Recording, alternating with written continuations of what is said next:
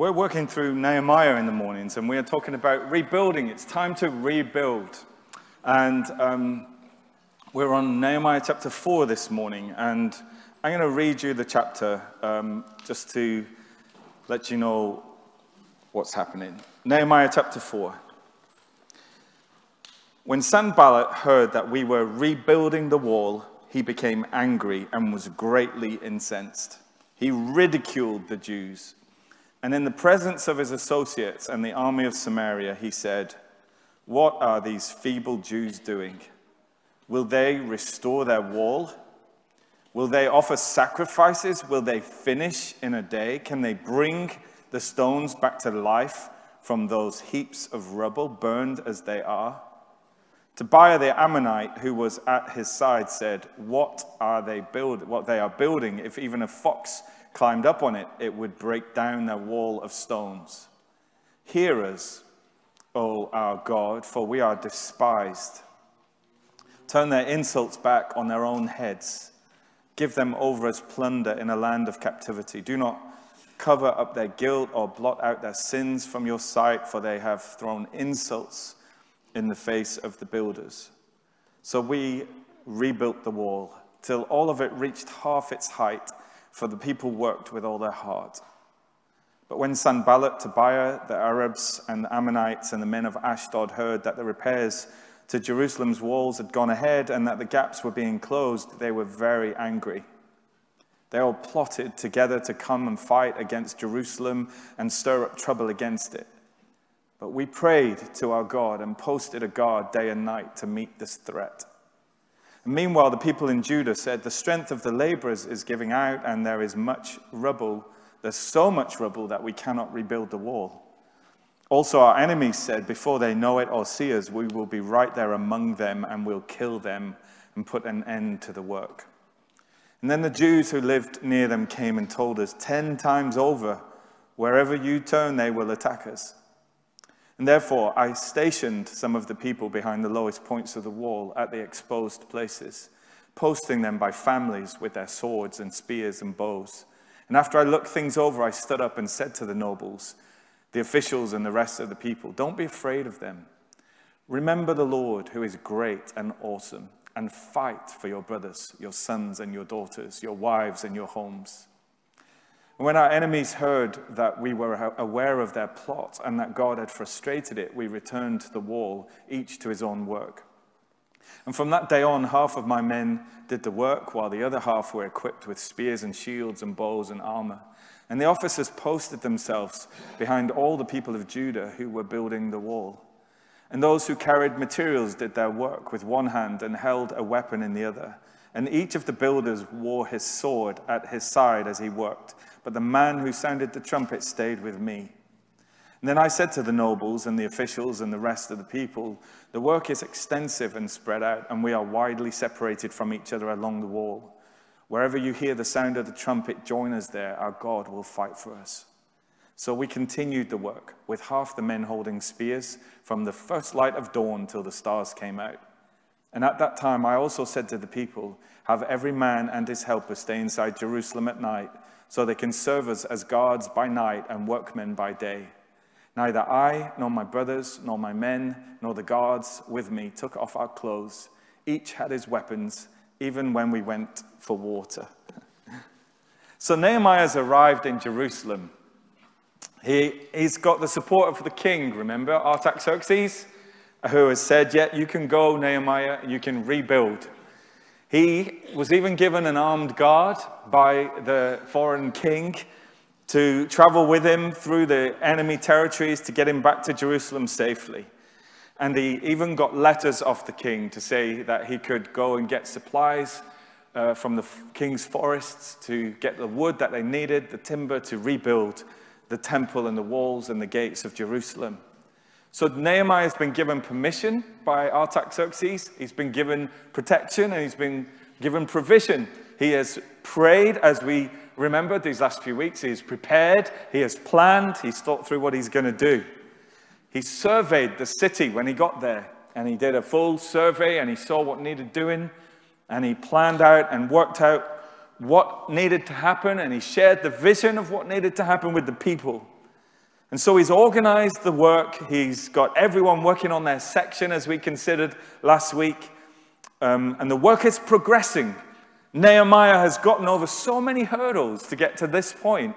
There are so many points that he could have failed at, or that the king could have said, no, you can't go, or the king could have had him killed for trying to even go, or so many things could have happened, but he is where he is, and the work is now kicking in. He has shown real leadership, and he's shown real vision throughout this time. And he can now sit back and watch the fruits of his efforts. He can relax and watch the wall being built before his very eyes. This is what we've been waiting for. It's been a tumultuous season, several months of hard work and difficulty and emotional turmoil and ups and downs. But now Nehemiah sits in his director's chair, and he's listening to the slurp and the scrape of cement being applied and bricks being laid. There's a rhythmic hammering and sawing. The people are whistling as they work.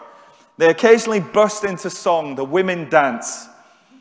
All is well with the world. It's an Israeli musical, Jerusalem, the epic, as the people start to rebuild. If only life and leadership were like that, it'd be great, but it isn't. Whenever we seek to build God's kingdom, whenever we seek to rebuild the walls, to move forward as God's people, whenever you seek to live your life according to God's plan and negotiate change and move forward, you will face times of difficulty and despair and discouragement and even being despised. And Nehemiah and the people of God are in line with God's will. They are doing what God wanted them to do. They are fulfilling God's plan for their lives. He is leading in line with God's plan. And as part of that, they still face discouragement. They still face intimidation and opposition and criticism and threat. And we read in verses 1 to 3 here of what happened when they started to rebuild. It wasn't that great musical where people whistled and sang as they worked and the people were dancing and it was all just wonderful. It wasn't like that. When Sanballat heard they were rebuilding the wall, he became angry. He was incensed. He was greatly incensed. And he was more incensed because he knew that they had the backing of Artaxerxes, the king, who had previously banned this work. He sees that they have negotiated their way around that and that now the work is going ahead. Jerusalem is being rebuilt and he is angry. And so he can't stop them. He can't stop them. They've got the political backing of the foreign king. And so he ridicules them. He ridicules the Jews. And in the presence of his associates and the army of Samaria, the threat of lethal force, he says, what are these feeble Jews doing? He mocks them. He intimidates them. He undermines them. What are these feeble Jews doing? Will they restore their wall? It's by inference, of course, they won't. They're not going to succeed in what they're trying to do here. Will they offer sacrifices again in their temple? No, of course they won't. Will they finish in a day? Can they bring these stones back to life from these heaps of rubble, burned as they are? And then Tobiah, who's standing by his side, joins in. Who was at his side? What are they building? If even a fox climbs up on it, he would break down their wall of stones. Charles Swindoll wrote a little book about Nehemiah. It's called Hand Me Another Brick. And he wrote in that book, he said, unpleasant though it may sound, you haven't really led until you have become familiar with the stinging barbs of the critic. Good leaders must have thick skin. And God's will did not allow the wall to be built without opposition. And there was Sanballat, and Tobiah was at his side. Critics often run with critics. And theirs was a mixture of anger and mockery and sarcasm and intimidation and threats. But the people carried on building, and Nehemiah persisted. But then, even then, the criticism didn't cease, but it intensified, and the opposition intensified. And so even though they carried on and they ignored these threats, we read on in verse 7, but when Sanballat and Tobiah and the Arabs and the Ammonites and the men of Ashdod heard that the repairs to Jerusalem's walls had gone ahead and that the gaps were being closed, they were very angry. And they all plotted together to come and fight against Jerusalem and stir up trouble against it. And so the threat increased. Theodore Roosevelt gave a speech to the Hamilton Club in 1899 in Chicago. The future president of the United States, you may have heard this quote, but he says, "It's not the critic who counts, not the man who points out how the strong man stumbles or where the doer of deeds could have done them better. The credit belongs to the man who is actually in the arena, whose face is marred by dust and sweat and blood, who strives valiantly, who errs, who comes short again and again, because there is no effort without error and shortcoming, but who does actually strive to do the deeds, who knows great enthusiasms, the great devotions, who spends himself in a worthy cause, who at the best knows in the end the triumph of high achievement, and who at the worst, if he fails, at least fails while daring greatly, so that his place shall never be with those cold and timid souls who neither know victory nor defeat." And so Nehemiah and the people of God face fierce criticism and opposition from without, and fear and frustration and fatigue from within. We read on in verses 10 to 12, meanwhile the people in Judah, that's their own people, Nehemiah's own people, said, "The strength of the laborers is giving out. And there's so much rubble that we can't rebuild the wall." And also our enemies said, "Before they know it and see us, we will be right there among them, and they will kill them and put an end to the work." And then the Jews, some other Jews who lived near to these enemies, came and told us, Nehemiah said, they told us 10 times over, "Wherever you turn, they will attack us." It's not very encouraging, is it? If you look at what's happening here as they're rebuilding the wall, as they're halfway, they've got opposition from without. They've got the Jews that live locally that are listening to the enemy and the threats of the enemy. They're going to attack us. And then you've got the people getting tired and fatigued and weary as they're halfway there, and they're tired out. There's a loss of vision, and there's a loss of strength, and they feel like giving in. There's so much rubble. There's so much rubbish. We can't keep building. There's just too much stuff. We can't move forward, Nehemiah. I've been watching the Alex Polizzi's program, Hotel Nightmare, where she and her mother buy an old hotel and do it up. And it's a mammoth task. They put millions of pounds into this project to knock down and rebuild a hotel. And you follow them through 3 programs, and pretty much halfway through, they say, "We wish we'd never started. We wish we'd never started this project. There's just so much, and the more we do, the more we need to do, and the more we strip off the plaster, and the more we see how rotten the wood is, and how the beams need replacing, and problem after problem after problem." And she goes around, Alex Polizzi, just overcome by this rubble, this mess, and what have we done? They're halfway, and at halfway time, the discouragement sets in, and the fatigue, and what have we done? There's so much stuff, there's so much rubbish. Have you ever been there where you're kind of halfway through a project? Have you noticed at home when you need to do a room and you need to modernize it or decorate it, it always has to get a lot worse before it gets better? Have you noticed that? When you tidy in a room or you're redecorating, you have to clear everything out, and before you know it, there's complete and utter chaos and mess everywhere. You think it's worse than when I started. And of course, to make an omelette, you always have to crack a few eggs, don't you? And there is fear among the people, and they are listening to their enemies. And even his associates, Nehemiah's associates, are coming to him, and they're saying, he says, they told us 10 times over. They just kept coming back and telling us again and again and again, they're gonna get us. They're all gathering, they're plotting, they're gonna attack us, Nehemiah. They were the quintessential kind of speakers of doom. We're doomed, we're all doomed. As they looked at the surroundings and they looked at their enemies. And Charles Swindoll says, you cannot constantly hear negativism without having some of it rub off on you. And he also says, if you are prone to discouragement, you can't run the risk of spending a lot of your time with people who traffic in discouraging information. Look at Nehemiah, and look at the stage of his leadership and building the walls of Jerusalem.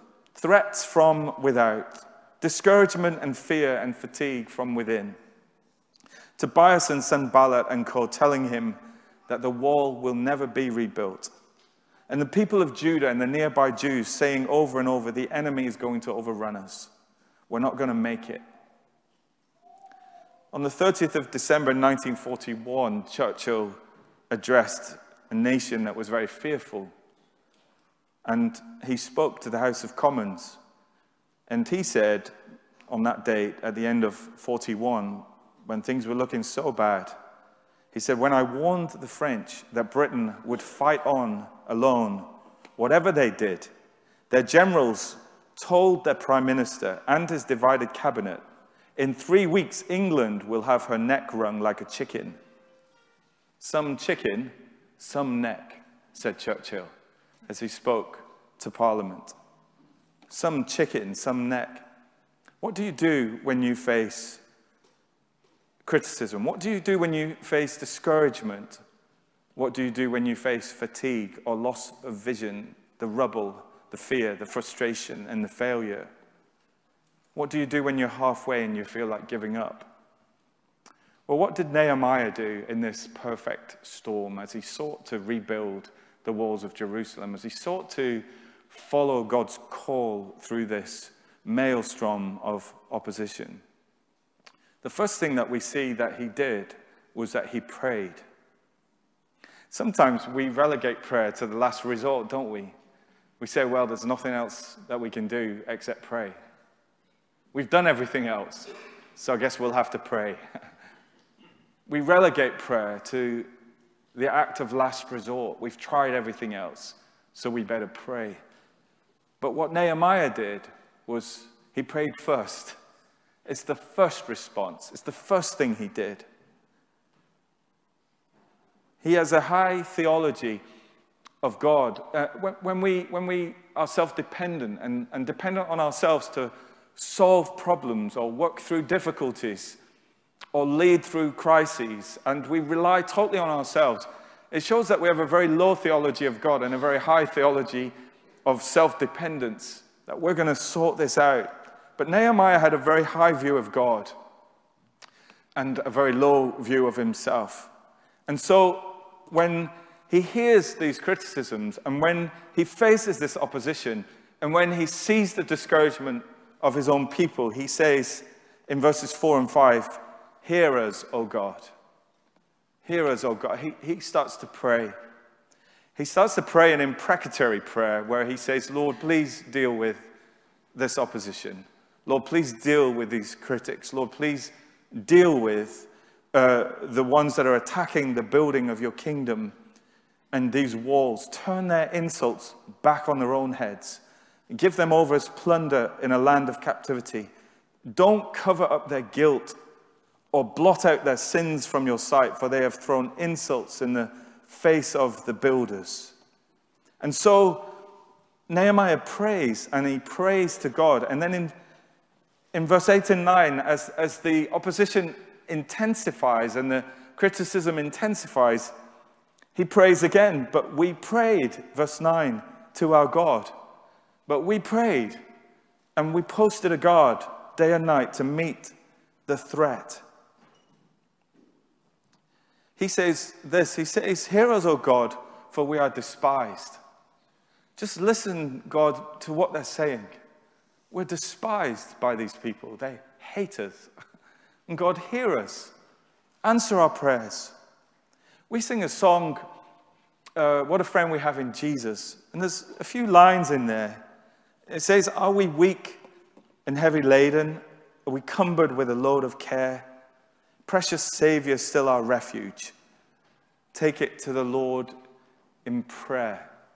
Do thy friends despise, forsake thee? Take it to the Lord in prayer. In his arms he'll take and shield thee. Thou will find a solace there." It's such a nice song that it sings so easily. What a friend we have in Jesus. It trips off the tongue. Andy's strumming away on his guitar with his smiley face. It's so nice. What a friend we have in Jesus. Do your friends despise, forsake thee? Take it to the Lord in prayer. I've found, like with a lot of these songs, they're a lot easier to sing than they are to live. When we are despised, when we are forsaken, when we have to take it to the Lord in prayer. I've found often when push comes to shove, I want to rewrite those words. Do thy friends despise, forsake thee? I have a few alternative endings in my head to that song. And you have too, if you're honest. You've had those conversations in your head where you want to say what you want to say. You've rehearsed that response. You've wanted that revenge. You've wanted to fight. You've wanted to defend. But what Nehemiah does, and what that song speaks of, says, take it to the Lord in prayer. What was David's response when he stood against Goliath? And Goliath spat out insults at him and said, "You're a piece of dirt on my shoe. What are you doing here, you little kid? Is this the best that Israel has got?" And as he spits out these insults at David and the people of Israel, you know, David could have got really angry, and he did get righteously angry. But David's response in that moment was, the battle is the Lord's, and he will give you into our hands, Goliath. And what was Daniel's response when the edict came through that the people had to bow down to the image of Nebuchadnezzar and the graven image, and it's like, you can't worship your God anymore. Now you have to worship our God, our false God. What was Daniel's response? Daniel's response was he slipped upstairs and back onto his knees, and he prayed. And the very first thing that ought to result, and doesn't always, from criticism, because some criticism is justified and some of it is not. And as Charles Swindoll writes in this book, you have to differentiate between the two. You have to know when to listen to criticism, and you have to know when to ignore it. And Nehemiah had to discern that too. But the very first thing that you ought to do when you are criticized or when you face these troubles is pray. You are never more successful than when you are on your knees in prayer. And this project of Nehemiah's was birthed in prayer. We read that in chapter 1, where his response when he heard from Hanani and he heard about Jerusalem, his response was to pray. His response as he approached the king to ask for permission to go to Jerusalem was to pray. And his response now, as he's halfway through and facing meltdown, is to pray. God, hear us. God, answer us. God, deal with the opposition. God, help us. Because the people are discouraged, and the people are fatigued, and there's so much rubbish, and there's so much rubble, and there's so much opposition, and there's real threat. And so he prayed. And you see, Tobias made a crucial mistake in verse 3 when he spoke up, Tobiah. And he said, the Ammonite who was at the side of Sanballat, who joined in, what they are building, if even a fox climbed up on it, he would break down their wall of stones. You see, Tobiah's mistake was, he said it's their wall that they are building. But it wasn't their wall. It wasn't the Israelites' wall. It wasn't Nehemiah's wall. This was God's project. This was God's building. This was God's plan. And what Tobiah did was speak out against what God had planned.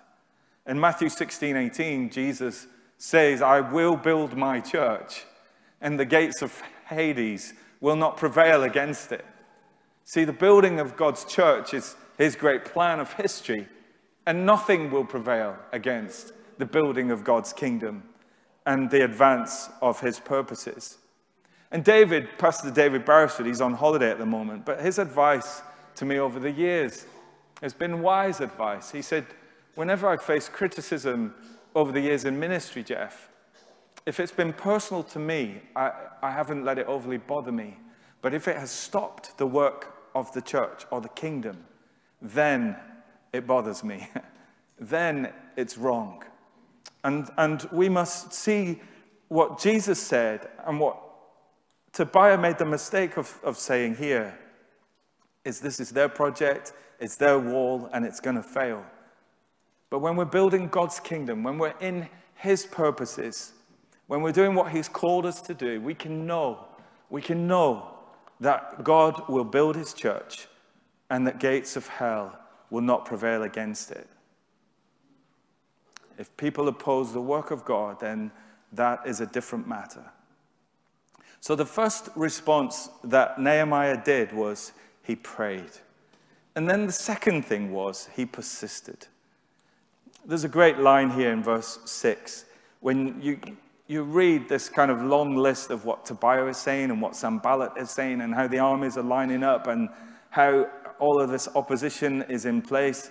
And then you read in verse 6, so we rebuilt the wall.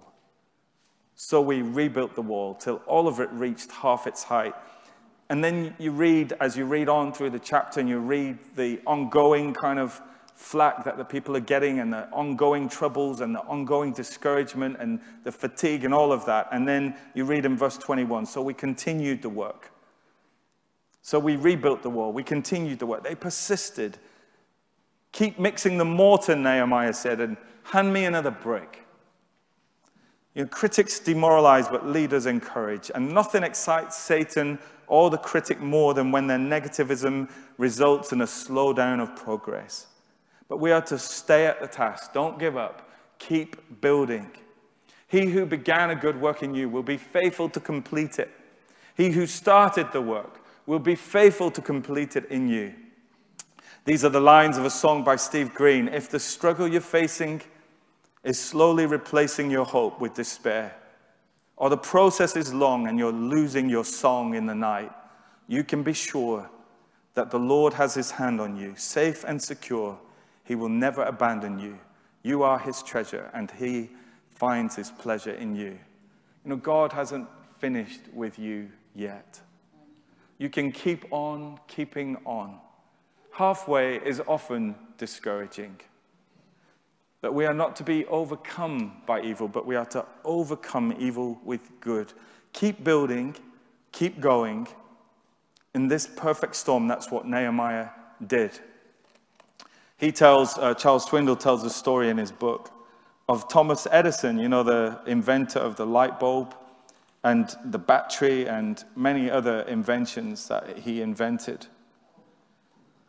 And his son, Thomas Edison's son, recalls a freezing December night in 1914. It was at a time where Edison had been doing many unfruitful experiments in trying to create this new battery that he was trying to invent. His dad had developed and given almost 10 years of his life to try to perfect this invention.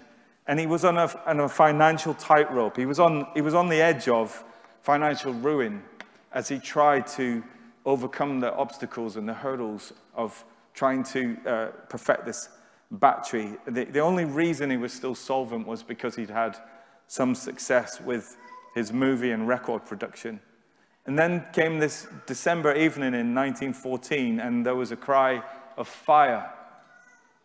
And it echoed through the plant, and spontaneous combustion had broken out in the film room, and within minutes, all of the celluloid for the records and the films and all of the flammable goods were in flames, and fire companies from 8 surrounding towns arrived, but the heat was so intense that the attempt to douse the flames was futile and everything was destroyed.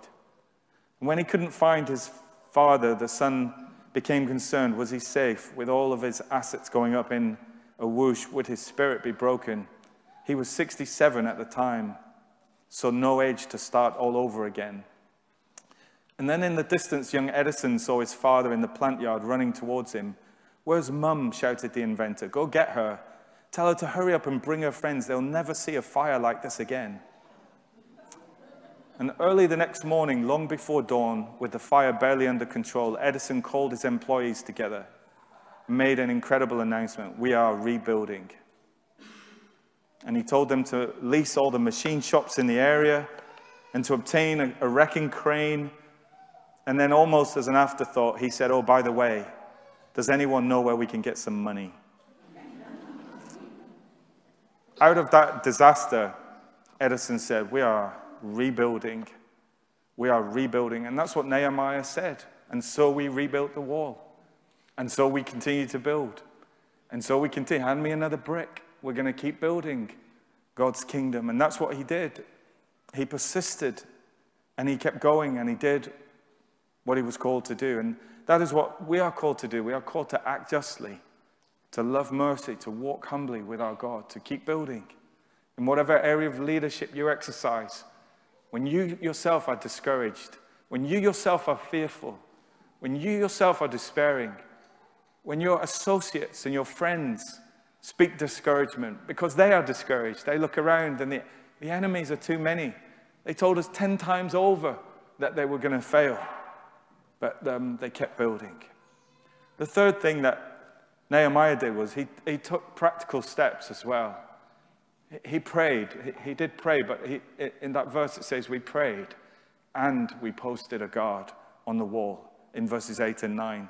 And in verses 13 and 16, you read of Nehemiah's very kind of practical leadership. I stationed some of the people behind the lowest points of the wall at the exposed places. I posted them by families with their swords and their spears and their bows.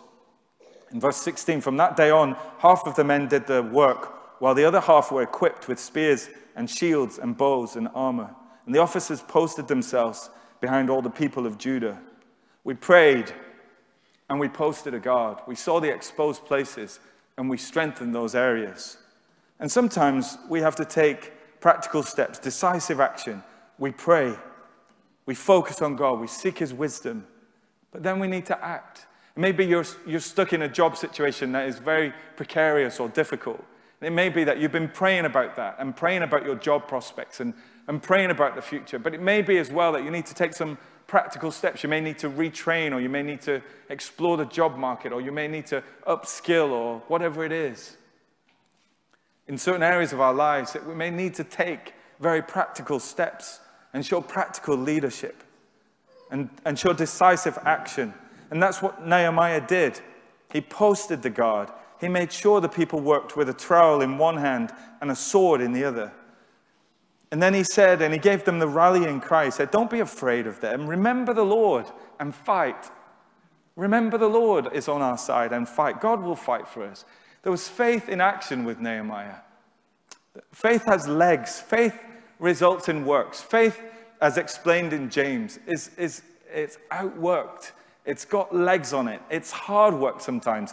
We read here that they worked from the moment of dawn until the stars came out at night. He said, we didn't even take our clothes off. We worked and we worked and we worked. We worked really hard. We worked from early morning until late at night. And we persevered. And we were so busy, we didn't even have time to change our clothes. And I wouldn't let the guys leave the city. They slept at night in the city so they could defend us. And then I got the trumpeter ready, and I said, because we were stretched out doing all this work, he said, if we give the rallying cry on the trumpet, come and join us to fight. Faith in action. Nehemiah strengthening the people, reorganizing, putting people in charge, closing the gaps and the vulnerable places, rallying, encouraging, and slowly and surely and continually, the work progressed and the wall was rebuilt. And finally, yes, we need to We need to pray. Always and first and foremost, we need to persist, take practical steps. But as we've said in previous weeks, partner with God. There's a verse here in verse 4, or in verse 2. Will they restore their wall? Will they offer sacrifices? Will they finish in a day?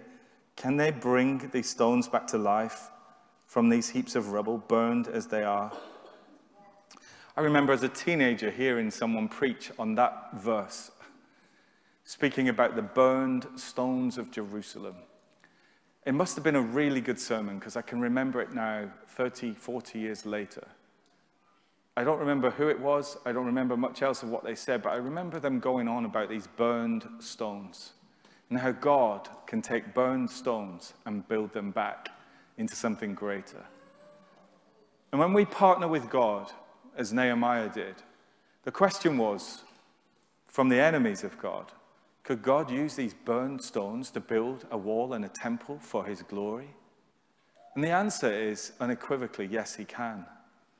God can take us as we are, burned as we are, messed up as we are, full of rubble as the situation is, full of rubbish. God can take that and he can rebuild it. Because Nehemiah says, the Lord will do this. The Lord will fight for us. The Lord will help us. Pink Floyd used to sing that we are just another brick in the wall. But we are another brick in God's wall. And what we reflected on last week was that, as Peter wrote, you are coming to Christ. And he's the cornerstone of this building. He's the one that holds it all together, of God's temple. And he was rejected by people, but he was chosen by God for great honor. And you, Peter says, you are living stones that God is building into his spiritual temple. God is going to take you as living stones, and he's going to take Christ as the cornerstone, Christ who was rejected, and he's going to build something beautiful in his time. And when we partner with God, God can take up the messed up and the broken and the burned. And people's lives seem ruined. And God can take those stones and carefully place them in his building, in his wall, in his construction project. And we are all burned stones. We all of us are damaged goods. But God wants to build something with us. He wants to build a place where he lives and dwells amongst us. He wants to build not a temple in Jerusalem, but a spiritual temple. A place where God's people gather and where God's people are used and God's people are built together so that his kingdom can be established. And when that is happening, nothing will stop that work. Nothing will stop that building work of God. That's what Jesus promised. He said, I'm going to build my church, and nothing will stop it. And this is not my church. This is not because I'm the pastor. This is not my church. Sometimes people who are on the fringes of the church or not that involved, they say, your church. Either me individually or your church collectively, your church. This is not my church.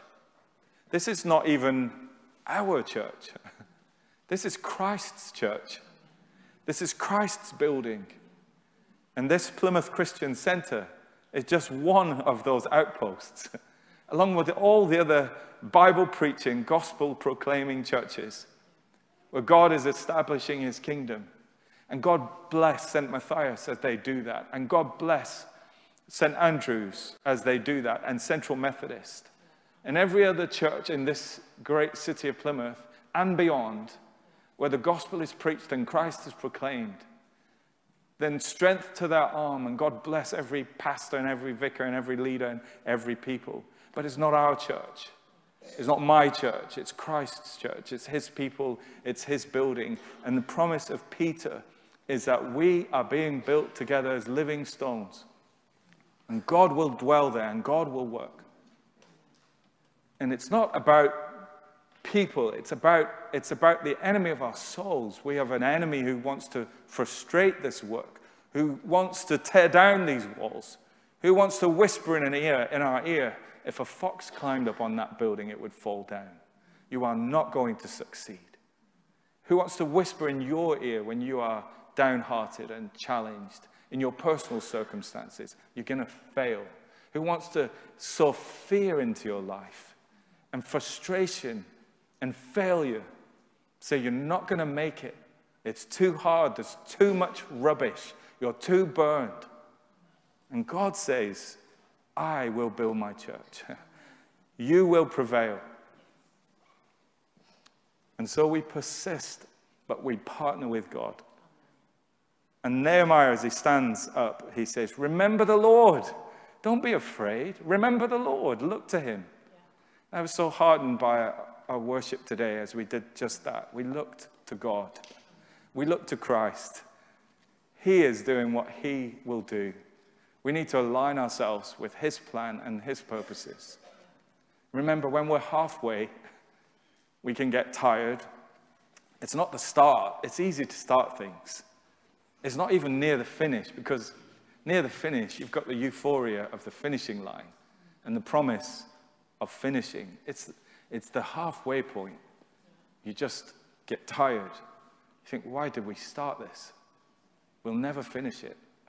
But God says, be strong and very courageous, and he is with us.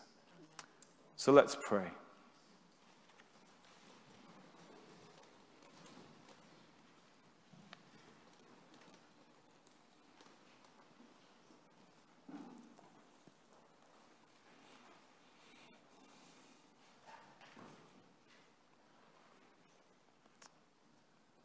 Lord, I pray for the discouraged today, who've lost courage. I pray for the disheartened, who've lost heart. I pray for those who've lost hope. I pray, Lord, for those who have lost strength. I pray for those who've lost vision. I pray for those who look around them and see rubble and rubbish and burned stones. I pray for those who see enemies around them, who feel fear in their hearts. I pray, Lord, that you would strengthen our hearts and our arms. I pray, Lord, we take up a trowel in one hand and a sword in the other.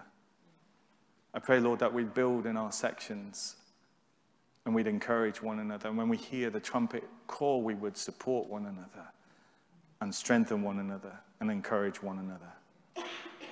I pray, Lord God, that you would build your church. And I pray, Lord, that the gates of hell will not prevail against it. And Lord, as we come out of these COVID times and we seek to rebuild, Lord, and restore and regroup and strengthen again, Lord, it can be challenging and difficult, but we pray, Lord, that you would encourage our hearts, that we would remember the Lord, and that you are on our side. And we pray, Lord, let your kingdom come. Let your will be done on earth as it is in heaven. We pray for every church, every gathering of your people across this city. We pray for every leader of every church. We pray for every congregation. We pray, Lord, that you will strengthen them. Strengthen their walls. Strengthen their gates, O God. Lord, because we want to proclaim your kingdom and preach your gospel. And we want to tell people about Jesus and see people saved. And so we pray, Lord, that we will keep on building and keep on keeping on. In Jesus' name, amen.